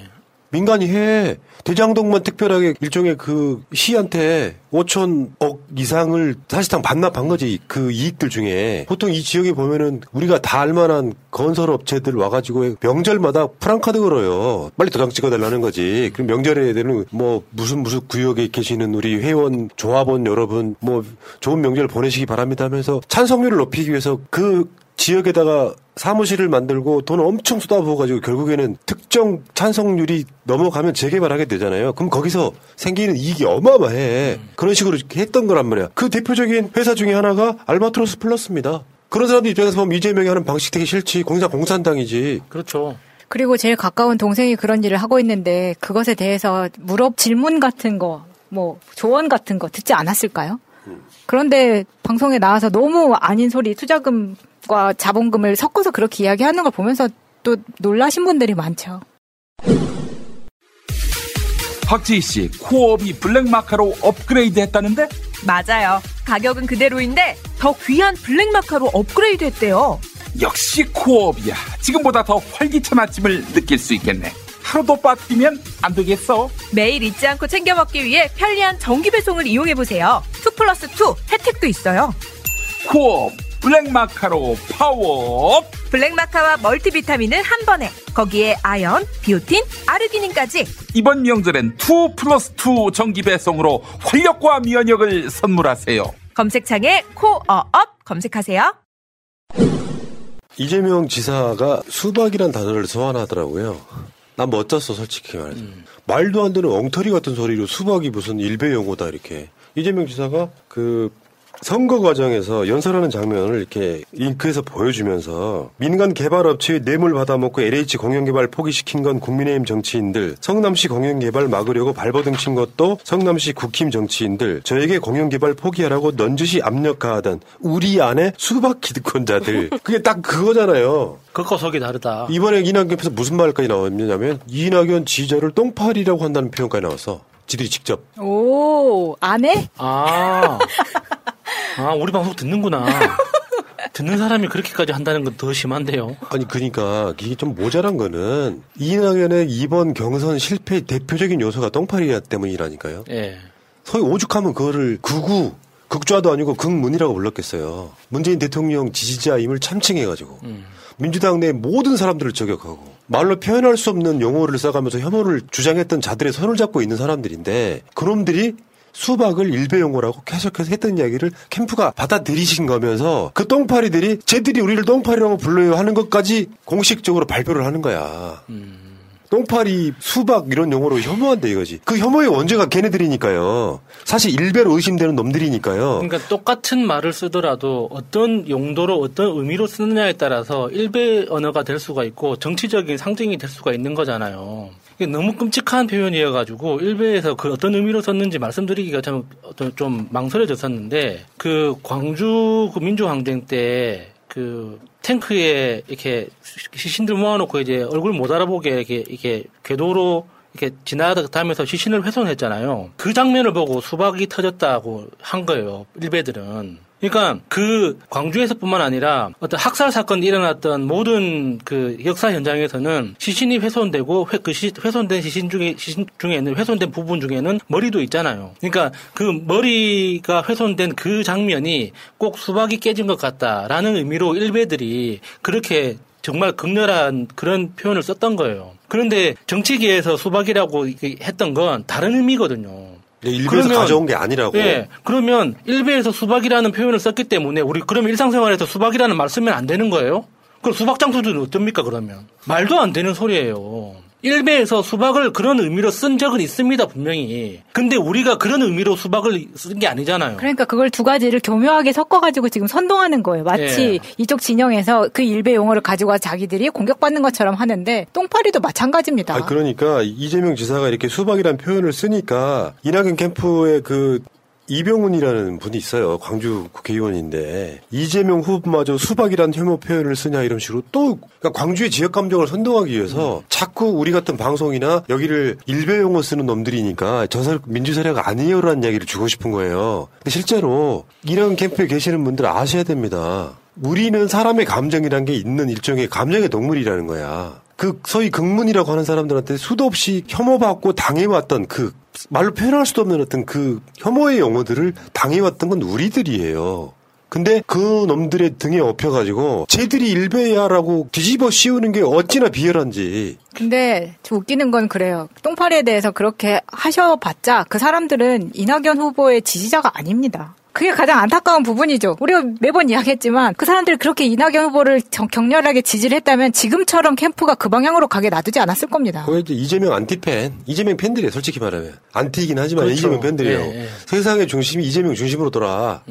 그중에 뭐 몇 놈은 막 형수 욕설 파일 틀에 만에 벌금을 물어가면서까지. 한번 들어보고 싶은데 그 돈은 누가 대줄까요? 네, 그러니까 신기하죠. 그래서 나는 이렇게 생각해요. 아까 초반에 명절에 술 드시고 형수한테 욕설하신 분 그 유머로 넘겨야 돼요. 지금은 뭔 말이냐면 맥락이 좀 확실한 이야기이기 때문에 그걸 까는 게 뭐 예를 들면 그런 식이잖아. 이재명은 형수 욕설 파일을 까면 끝난다. 이런 식으로 정치인들이 막 자기들 뇌피셜을 발동하는데 실제로 이재명 지사의 대처랄까 그 당시 상황들을 들어보면 또 법원의 판결문을 보면 그게 이재명을 공격할 이야기가 아니에요. 최소한 같은 팀 내에서는 가족사의 아픔인 거지. 어쨌든 뭐 넘어가서 수박 뭐 이런 논란을 막 부추기면서 호남에서 뭔가 좀 분노를 일으키려고 하는데 광주 시민들은 아까 그 이재명 지사가 나와 있던 광주 시민 그 이야기를 한 번 더 보여주세요. 광주는 광주에서 태어난 사람을 광주 사람이라고 하지 않습니다. 광주 정신을 가진 사람이 바로 광주 사람입니다. 이재명은 이미 광주 사람입니다. 이재명 지사도 5.18이 빨갱이들의 폭동인 줄 알았다는 거야. 예. 난 근데 훌륭하다고 느끼는 것은 나중에 진실을 알고 나서 광주에 너무 미안했다는 거예요. 그리고 자기의 삶으로 자기의 어떤 인생 경로 자체를 바꾸는 것으로 지금도 사죄하고 있는 거잖아요. 마찬가지입니다. 추미애 대표도 그렇잖아요. 노무현 대통령 탄핵 관련해서 나는 반대했지만 도의적으로 수차례 반성을 했고요. 이낙연 후보 어떻습니까? 5.18 때 시민군이셨어요? 5.18 때 그 1980년에 결혼했다고 들었는데요. 한참 그리고 전두환 때 열애하셨다고. 뭐 하셨을까요? 동아일보 기자로서 전두환 찬양 기사. 우리나라 기득권 중에 기득권으로 사신 거 아니에요? 쭉쭉 기사 썼다고. 그러니까 그런 기자들이 있었기 때문에 이재명 지사가 어렸을 때 광주의 폭동이다 이런 것을 믿게끔 만든 사람들의 그 언론인들의 책임도 있는 거예요. 자기가 그때 광주 출신으로서 연애하고 결혼하고 그런 전두환에 대한 찬양 기사를 쓰느라 가짜 뉴스에 선동되어 있던 국민들이 많았었다고요. 그것에 대해서 한 번도 사과하거나 사죄한 적이 없잖아요. 좋게 보면 1980년에 연애하고 결혼할 수 있죠. 광주 그 현장이 없었다면 서울에서 생활을 하면서 결혼하고 연애하고 기자 생활을 하면서 그 광주를 지켜볼 수 있죠. 근데 그 태도가 중요한 거 아닙니까? 그러면 그 몇 년 전두환 집권하고 나서 전두환에 대해서 기사를 써야 할 때 차라리 펜을 꺾어버리든지 안 그러면 경제부로 넘어가서 그냥 경제기사를 쓰든지 해서 그 광주 시민과 같이 하지 못했다는 그 자신의 어떤 시대적 그 죄의식을 그런 식으로라도 실천을 했다는 증거가 지금 확인이 된다면 우리가 이런 식으로까지 안 하죠. 그 노무현 문재인 대통령 이런 분들이 그런 거잖아요. 성적이 부족해서 변호사를 한 게 아니라 군사 독재 시대에 독재자들한테 임명장 받기 싫어서 나름 소극적으로는 거부하는 거거든요. 그냥 출세만 원했다면 판사 검사를 했을 분들 많이 있죠. 예. 문제는 어제도 제가 최민희 의원 시간에 보여드렸습니다만 박종철 군 사망 사건 관련해서 어찌나 중립적이신지 그 박종철 군 사망에 대해서 여야의 딱 가운데서 중립적이신지 저는 기회주의 받고요. 안철수가 생각이 나네요. 중립이라고 할 수 없죠. 그런 분이 무슨 광주 사람들한테 광주를 이야기해요. 이명박 다시 한번 말씀드리겠습니다. 4대강 예산은 왜 이렇게 빨리 통과 주셨고요. 이명박이 나타나면 득달같이 달려가서 사진 왜 찍으셨습니까? 이분은 제가 봤을 때 민주당 주류 아니고 광주 사람 아닙니다. 그러면서 그 대장동이나 그냥 보수 기득권일 뿐이죠. 깨놓고 이야기해서 김대중 대통령이 정권교체 전에 불렀을 때 나누고 정권교체 되고 나니까 와서 아주 꿀만 빨던 분이 문재인 대통령 덕에 총리에 올라가서 이분은 특혜 연속이에요. 그러니까 전형적인 출세를 위해서 정치를 활용했다는 그런 느낌밖에 안 들어요. 그러니까 전라도에서 태어났기 때문에 민주당을 선택한 거지 대구에서 태어났으면 100% 저쪽 당에 있어도 이상하지 않은 그런 느낌이 듭니다. 그러니까 그런 분이 광주를 팔아 드시는 것은 저는 용납할 수 없고요. 다시 말씀드리지만 저한테 이거 관련해가지고 트위터 같은 데서 엄청 악플 쓰셨던데 모질이더라. 어떻게 이낙연이 민주당 정통 주류입니까? 심지어 민주당은 이낙연을 위해서 대선 나가라고 당헌 당규를 바꿔줬어. 대표 임기를. 그렇게 해가지고 결국 사실상 당대표로 선대위원장으로 보궐선거 치러서 망해 드셨잖아요. 그러면 어느 정도 자기 정치적 책임이라는 게 있는 거지. 지금에 와서 그렇게 끝났지만 이재명만 쓰러뜨리면 대선 후보가 될 것 같습니까? 네거티브는 어떤 효과를 가져오는지 아세요? 만약에 이낙연 후보가 되면 있잖아요. 굉장히 많은 지지자들이 투표 안 갈 가능성이 높아요. 지금 현재로서는. 서로 플레이가 깨끗해야 될 거 아니에요. 그래야 뭔가 적극적으로 지지를 하지. 나는 이낙연 후보가 돼도 적극적으로 밀 거 맞아요. 근데 일반 지지자들은 그렇게 설득이 안 된다고. 네거티브 해가지고 지저분한 짓거리에서 네가 당선되면 내가 밀어줄 것 같냐? 그런 심리 생겨요. 그렇다고 심적으로 홍준표나 윤석열 못 찍어요. 그리고 투표율이 저하되는 거야. 그게 바로 정동영 현상이에요. 뭘 알지도 못하는 것들이 지금 대통령 지키는 일은 정권 재창출하는 거예요. 최근에 그 문준영 씨 논란 있다가 다시 이야기하겠습니다만 대통령이 잘못한 게 없어서라고 이야기하면 순진하신 거죠. 노무현 대통령은 잘못한 게 많아서 돌아가셨습니까?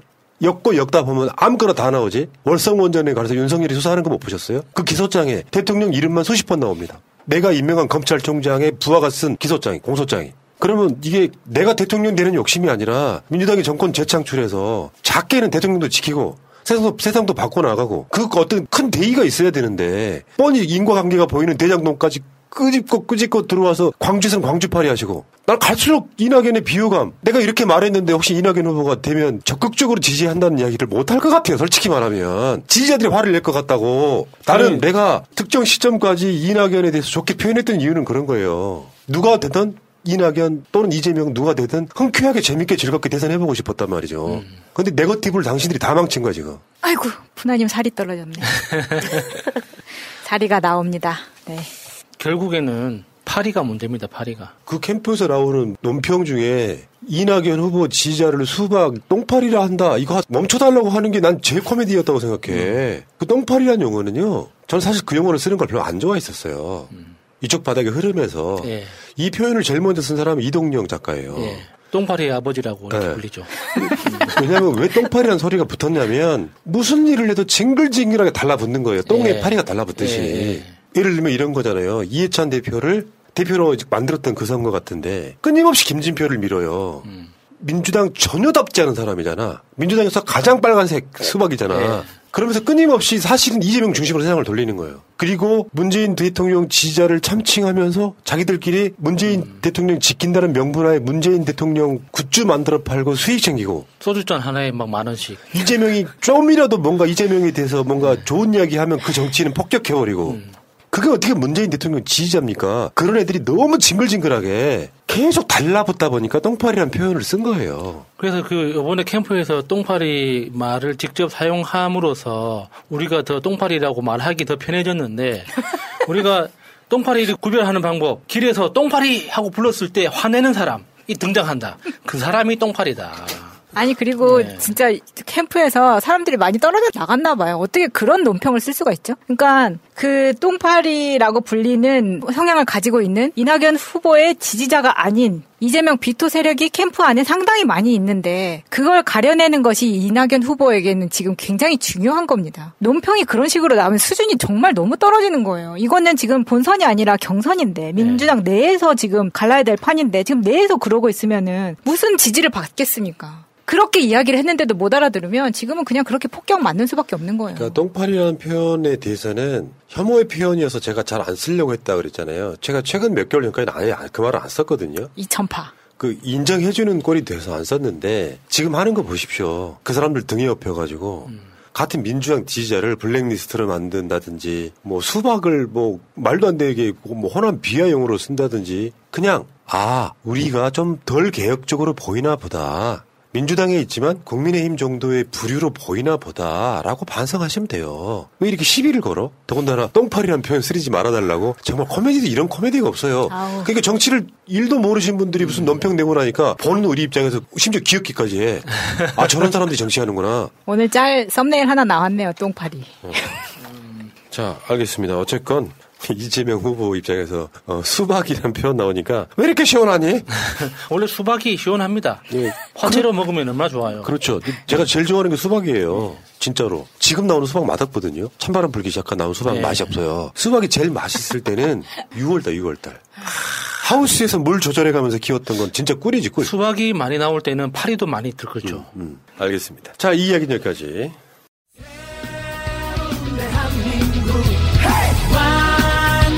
대한민국 문재인과 손잡고 다시 하나 되는 우리 대한민국. 끊지 마세요.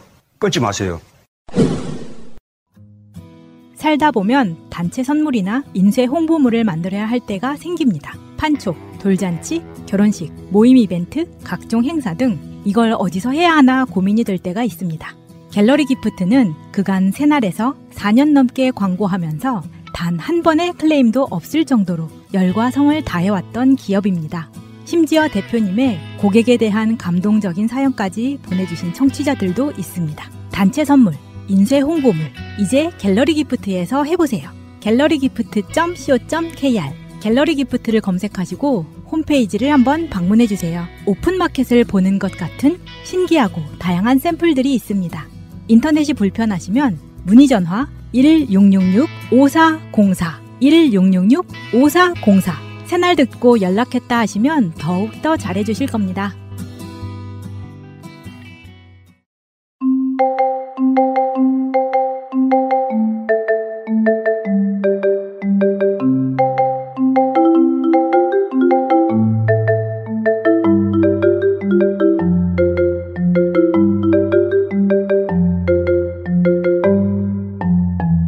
네버엔딩 스토리 시험에 들게 마옵씨 있고 이번 주 마차편입니다. 저희 이제 저번 주에 동생 결혼식 이야기를 했었는데 결혼식을 치르고 왔기 때문에 우리 오프닝에서 이제 신랑 되는 뭐라 그러지? 김서방이라고 합시다.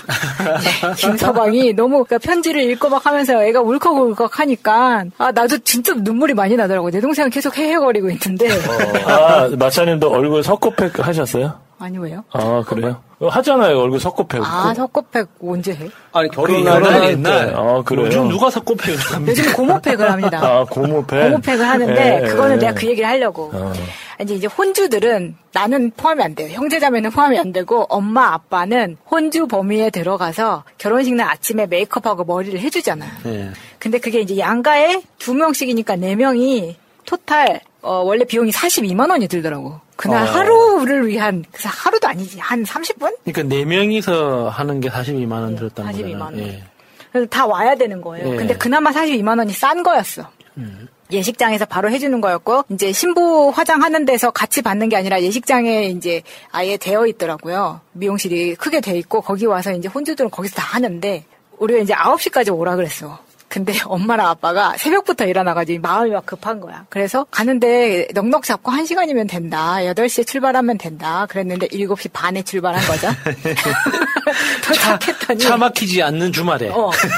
심지어 차도 안 막혀가지고 8시 10분이니까. 샷다 내려있는 거 아니에요? 도착을 한 거야. 너무 일찍 도착해서 어떡하지 했는데 일단 도착한 순으로 혼주들 먼저 이제 시작을 한 거예요. 늦게 도착하는 사람들도 있잖아. 그러니까 일단 도착하면은 그냥 대기 시간만 길어지는 이뻐질 뿐이니까 어차피 옷 입고 다 대기하면 되니까 이제 하는 거예요. 근데 이제 각각 이제 다 오는데 우리 집은 늦둥이잖아. 결혼하는 애가 내 동생이. 그러니까 엄마가 계속 야 여기서 내가 제일 늙었어. 내가 제일 늙었어. 막 이러는 거예요. 나만 할머니라고. 아, 그런 거에 신경을 많이 쓰시는구나. 그런가 봐. 그리고 내 동생은 어렸을 때부터 엄마가 계속 학교 가면 할머니인 줄 알아서 막 그런다는 이야기를 했었는데. 그게 어머니한테 약간 좀 스트레스였나. 근데 우리 어렸을 때는 친구 엄마가 나이가 들었는지 안 들었는지 그걸 아나? 그러니까. 그때는 우리가 어렸을 때는 엄마들이 다 건늙어가지고 네, 다 같이 옛날 고생하고 거 보면 막 40대인데 엄청 늙어 있잖아요. 맞아요. 옛날에는 그렇긴 한데.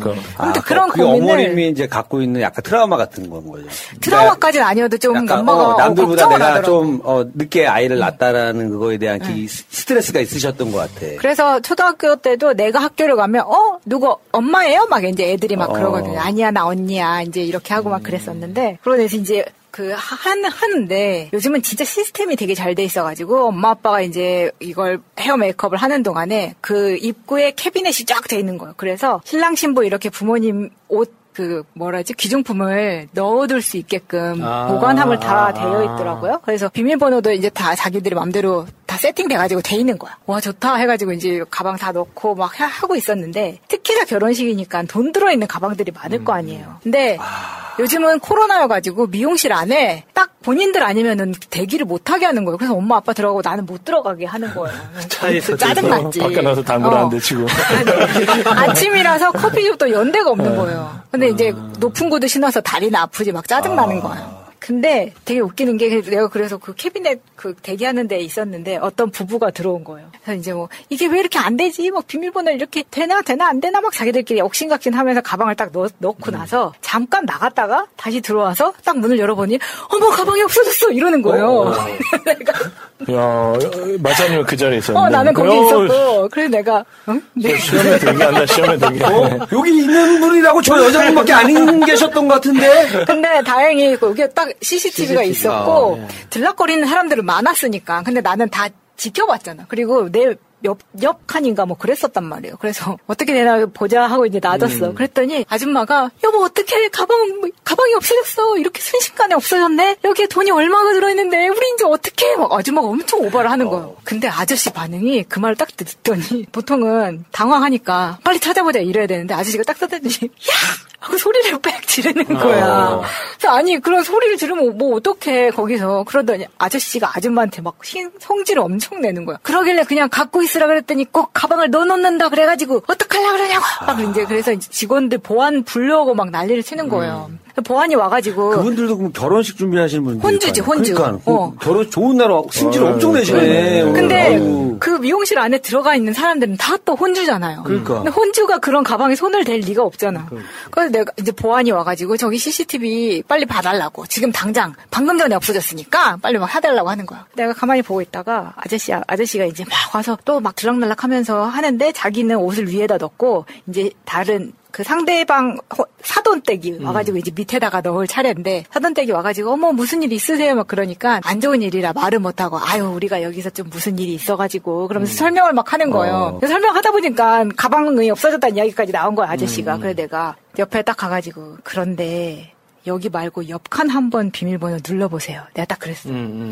아니 우리는 여기다 분명히 넣었다고 여기가 우리 아들 이름이라고 막 이러는 거예요. 그래서 막 열어봤더니 진짜 없어. 그러니까 옆칸 한번 눌러보시라고요. 그랬더니 옆칸에 자기 비밀번호 딱 눌렀더니 그 안에 가방이 딱 있는 거야. 그거 헷갈렸구나. 그러니까 이거지. 캐비넷에. 이 아줌마가 옮겨놨구만. 왜 남의 걸 함부로 손대라. 그래서 또 혼난다니까 잘못 걸리면 또.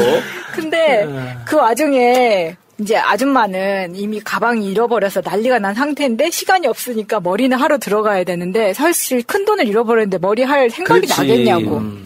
빨리 알려줘야 되는데 그럴 때는. 그래서 이제 아저씨가 들어가가지고 가방 이 아가씨가 얘기해가지고 찾았다고 옆 칸에 넣어놓고 이거 못 찾고 네가 못 찾으려고 막 이제 막 그러는 거예요. 더 꾸사리 먹었겠네.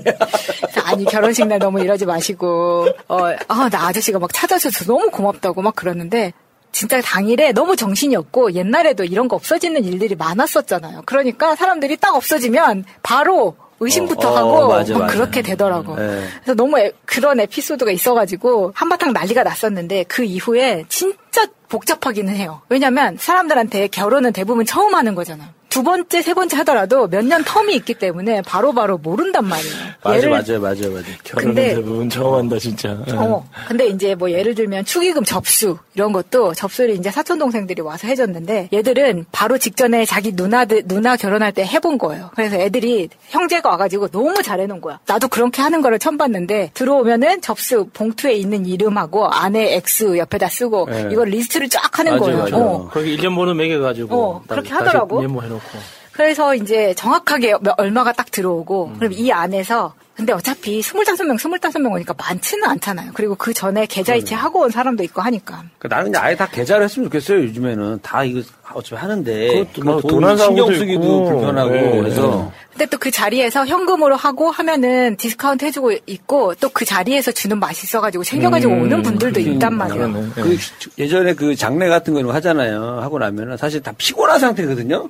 근데 자기도 모르게 다 잠을 자는데 이제 그때 이제 그걸 싹 훔쳐가는 사람이 떼는 거예요. 불전함에 이게 무슨 꽁챙이로 이렇게 장례식장에도 많잖아요. 아마 근데 식권이 49명이 나오고 답례품을 50명이 가져갈 수 있는 거예요. 그러니까 밥을 안 먹으면 99명까지 들어간다는 이야기가 여기서 그래서 나온 거거든. 이제 근데 식권은 예를 들면 뷔페 가격이 5만 원이면 답례품은 홍삼, 와인 막 이런 게 나오는데 보통 진짜 그냥 원가로 치면 10,000원짜리 나오는 거예요. 그러니까 사람들 웬만하면 똑같이 식권이랑 답례품을 똑같이 계산하거든요. 그러니까 차라리 밥을 먹으러 가라고 해라라고 얘기를 하는 거예요. 근데 이게 내가 우리 결혼식 하기 앞타임 결혼식을 봤는데 이거는 아무리 봐도 49명이 아닌 거예요. 아니 이제 지방에서 버스를 대절해가지고 할머니들이 엄청 온 거야 또 막. 그러면은 넘어가잖아요. 그러니까 구청에서 사진을 찍으러 나오더라고. 이게 엄청 빡센 거예요. 그리고 입장할 때 마스크에다가 다 찍어줘. 스티커를 찍어줘가지고, 이 49명 딱 차고, 그러면은 더 이상 못 들어가고, 나머지는 답례품 받아서 가고, 이렇게 하는 거예요. 그 스티커 복사해주는 데 있잖아요. 복사해주는. 자, 49번 2개 만들어 드릴게요. 49번 2개 찍어주고. 그래서 해주고.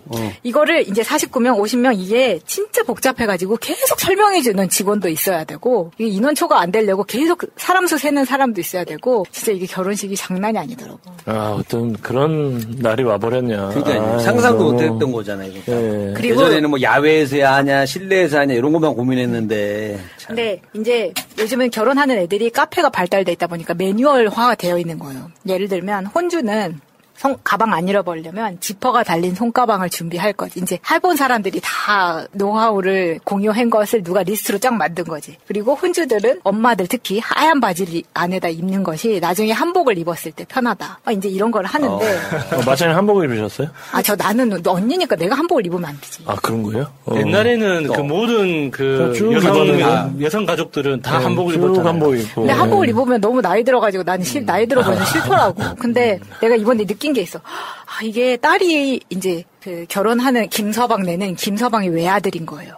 그러니까 엄마가 나는 우리 엄마를 한복 갈아입는데 다 도와주는데 요즘 한복은 보통은 더 입을 일이 없으니까 대여를 하거든요. 근데 대여를 할 때도 맞춘 다음에 이거 다시 돌려주는 시스템이에요. 되게 웃기더라고.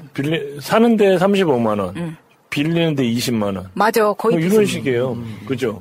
거의 비슷해서 그냥 맞출까 했는데 그냥 어떻게 의사소통을 해가지고 그냥 빌리는 걸로 했어. 근데 나는 이번에 또 깜짝 놀랐어. 나는 이제 이렇게 가까이서 결혼식 하는 걸 처음 보니까. 그 엄마들 입는 한복이 보통 한복보다 뭐라 그러지? 패티코트라고 하잖아. 안에 이거 속치마 입는 게 속치마가 2개가 들어가는 거예요. 나는 그냥 한복 입을 때 하얀 치마가 아니라 진짜 드레스 입을 때 들어가는 그걸 입는다고. 근데 그걸 혼자 못 입는 거예요. 그러니까 사돈네에는 도와줄 딸이 없잖아. 그러니까 내가 2명을 입히는 거야. 한복을.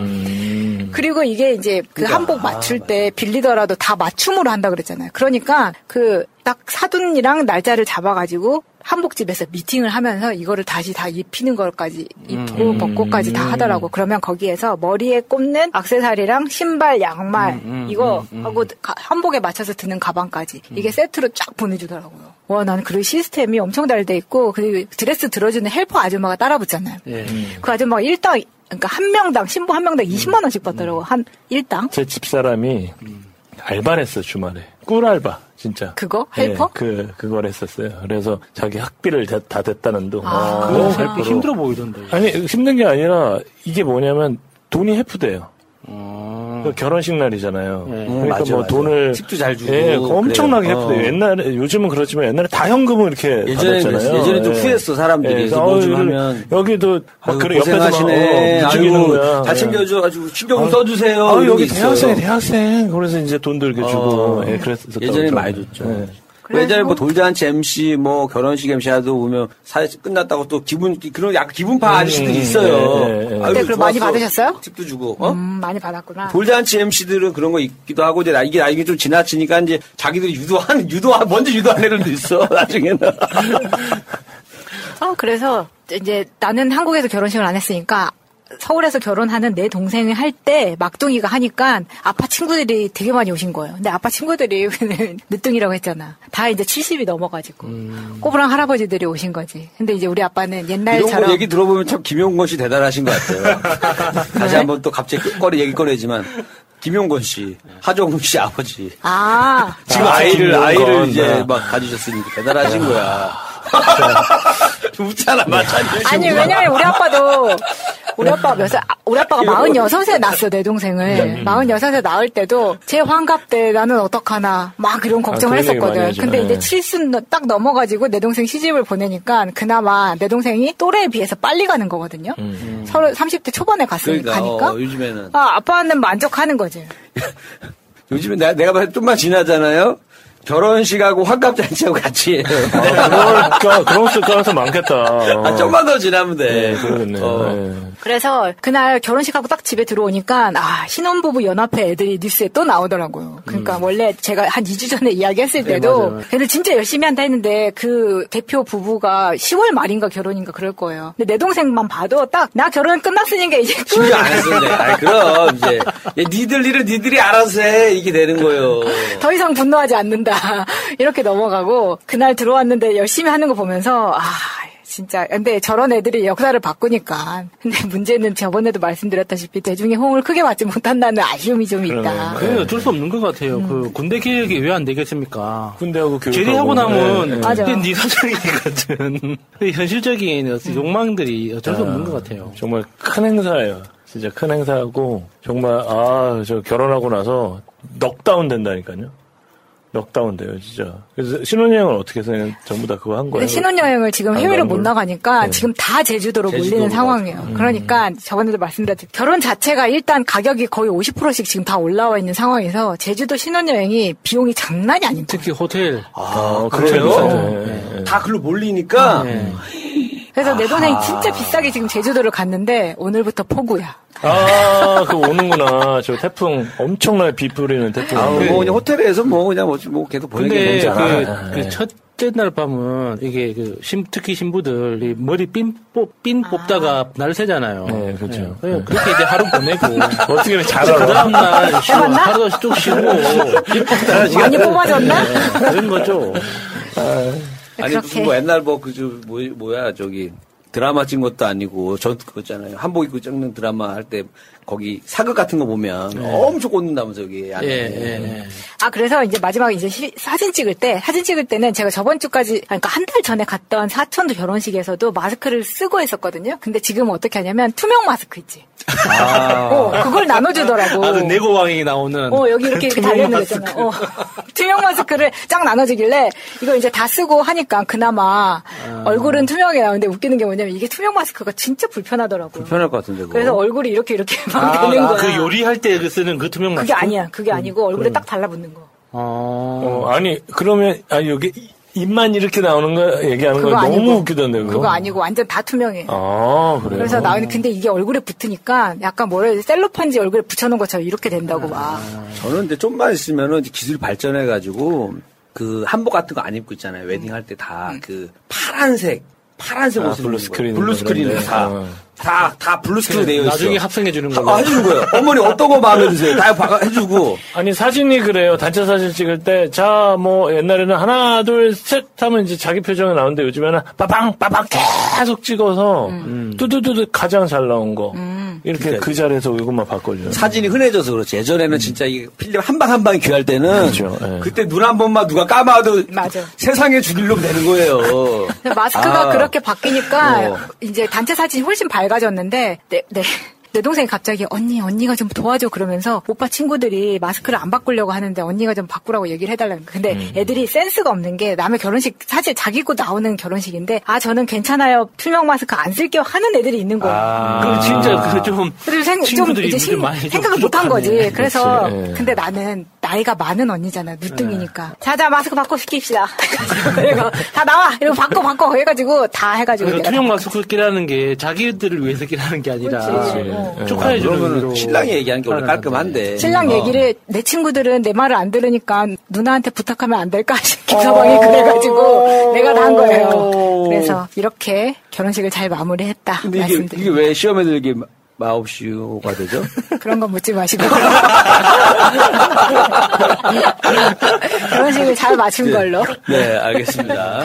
그 의미는 여러분 마차님만 알고 계십니다. 여러분 잘 찾아보시기 바라겠고, 자 우리가 살면서 이런 생각이 들어요. 딱 몇 번만 참으면 넘어갈 수 있는 일들이 많습니다. 그 순간순간에 욱할 때가 있고 그 한두 번이 아니에요. 근데 그때 내가 그걸 어떻게 참고 넘기느냐에 따라서 달라지는 것 같아요. 술 먹고 실수하는 것도 있고, 또는 또 갑자기 어떤 말 한마디에 분노가 또 치밀어가지고 자기도 모르는 또 행동으로 이어질 때가 있고, 또는 또 그 말 한마디에 또 잠도 못 자는 경우도 있고, 그러니까 이런 것들이 어떻게 보면 그것도 다 이제 어떻게 보면 시험일 수 있거든요. 근데 요거를 자기 또 감정으로 똑같이 대응하다 보면 더 큰 사건이 나는 경우도 있기 때문에 여러분들 이제 정말 그 어느 때보다도 좀 배려라던가 이런 게 좀 많이 없어졌어요. 제가 이제 최근에 이제 본 거 중에 하나는 이거 보면서 좀 짠했는데 이제 요즘에 그 신해철 씨 목소리를 AI로 살려냈다고 하더라고요. 갖고 제가 이제 막 아직은 그 너튜브에 안 떴어요. 갖고 막 찾아보다 보니까 뭐가 있냐면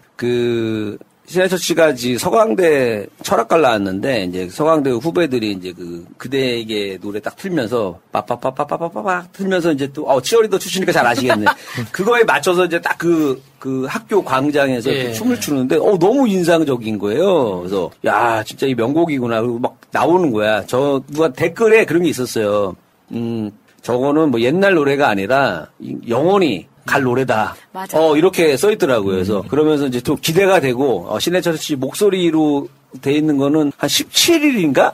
지나고 나면 이제 아마 너튜브에 뜰 것 같아요. 그러면 이제 한번 여러분들도 한번 들어보시면 옛날 신해철 씨 팬 같은 경우는 참 좋을 것 같습니다. 자, 네버엔딩 스토리 다음 주에는 또 저희가 또 새로운 주제로 여러분들께 또 인사드리도록 하겠습니다. 여러분 좀 있으면 이제 또 추석인데 또 가족들과 즐거운 시간 잘 준비하시기 바라겠습니다. 우리 그리고 새날 여러분들 많이 도와주셔야 돼요. 우리 구독과 좋아요 많이 해주시고, 이제 여러분들의 이런 또 많이 모여 있어야 우리 푸나님이 나중에 어디 가서도 어깨에 힘이 올라갑니다.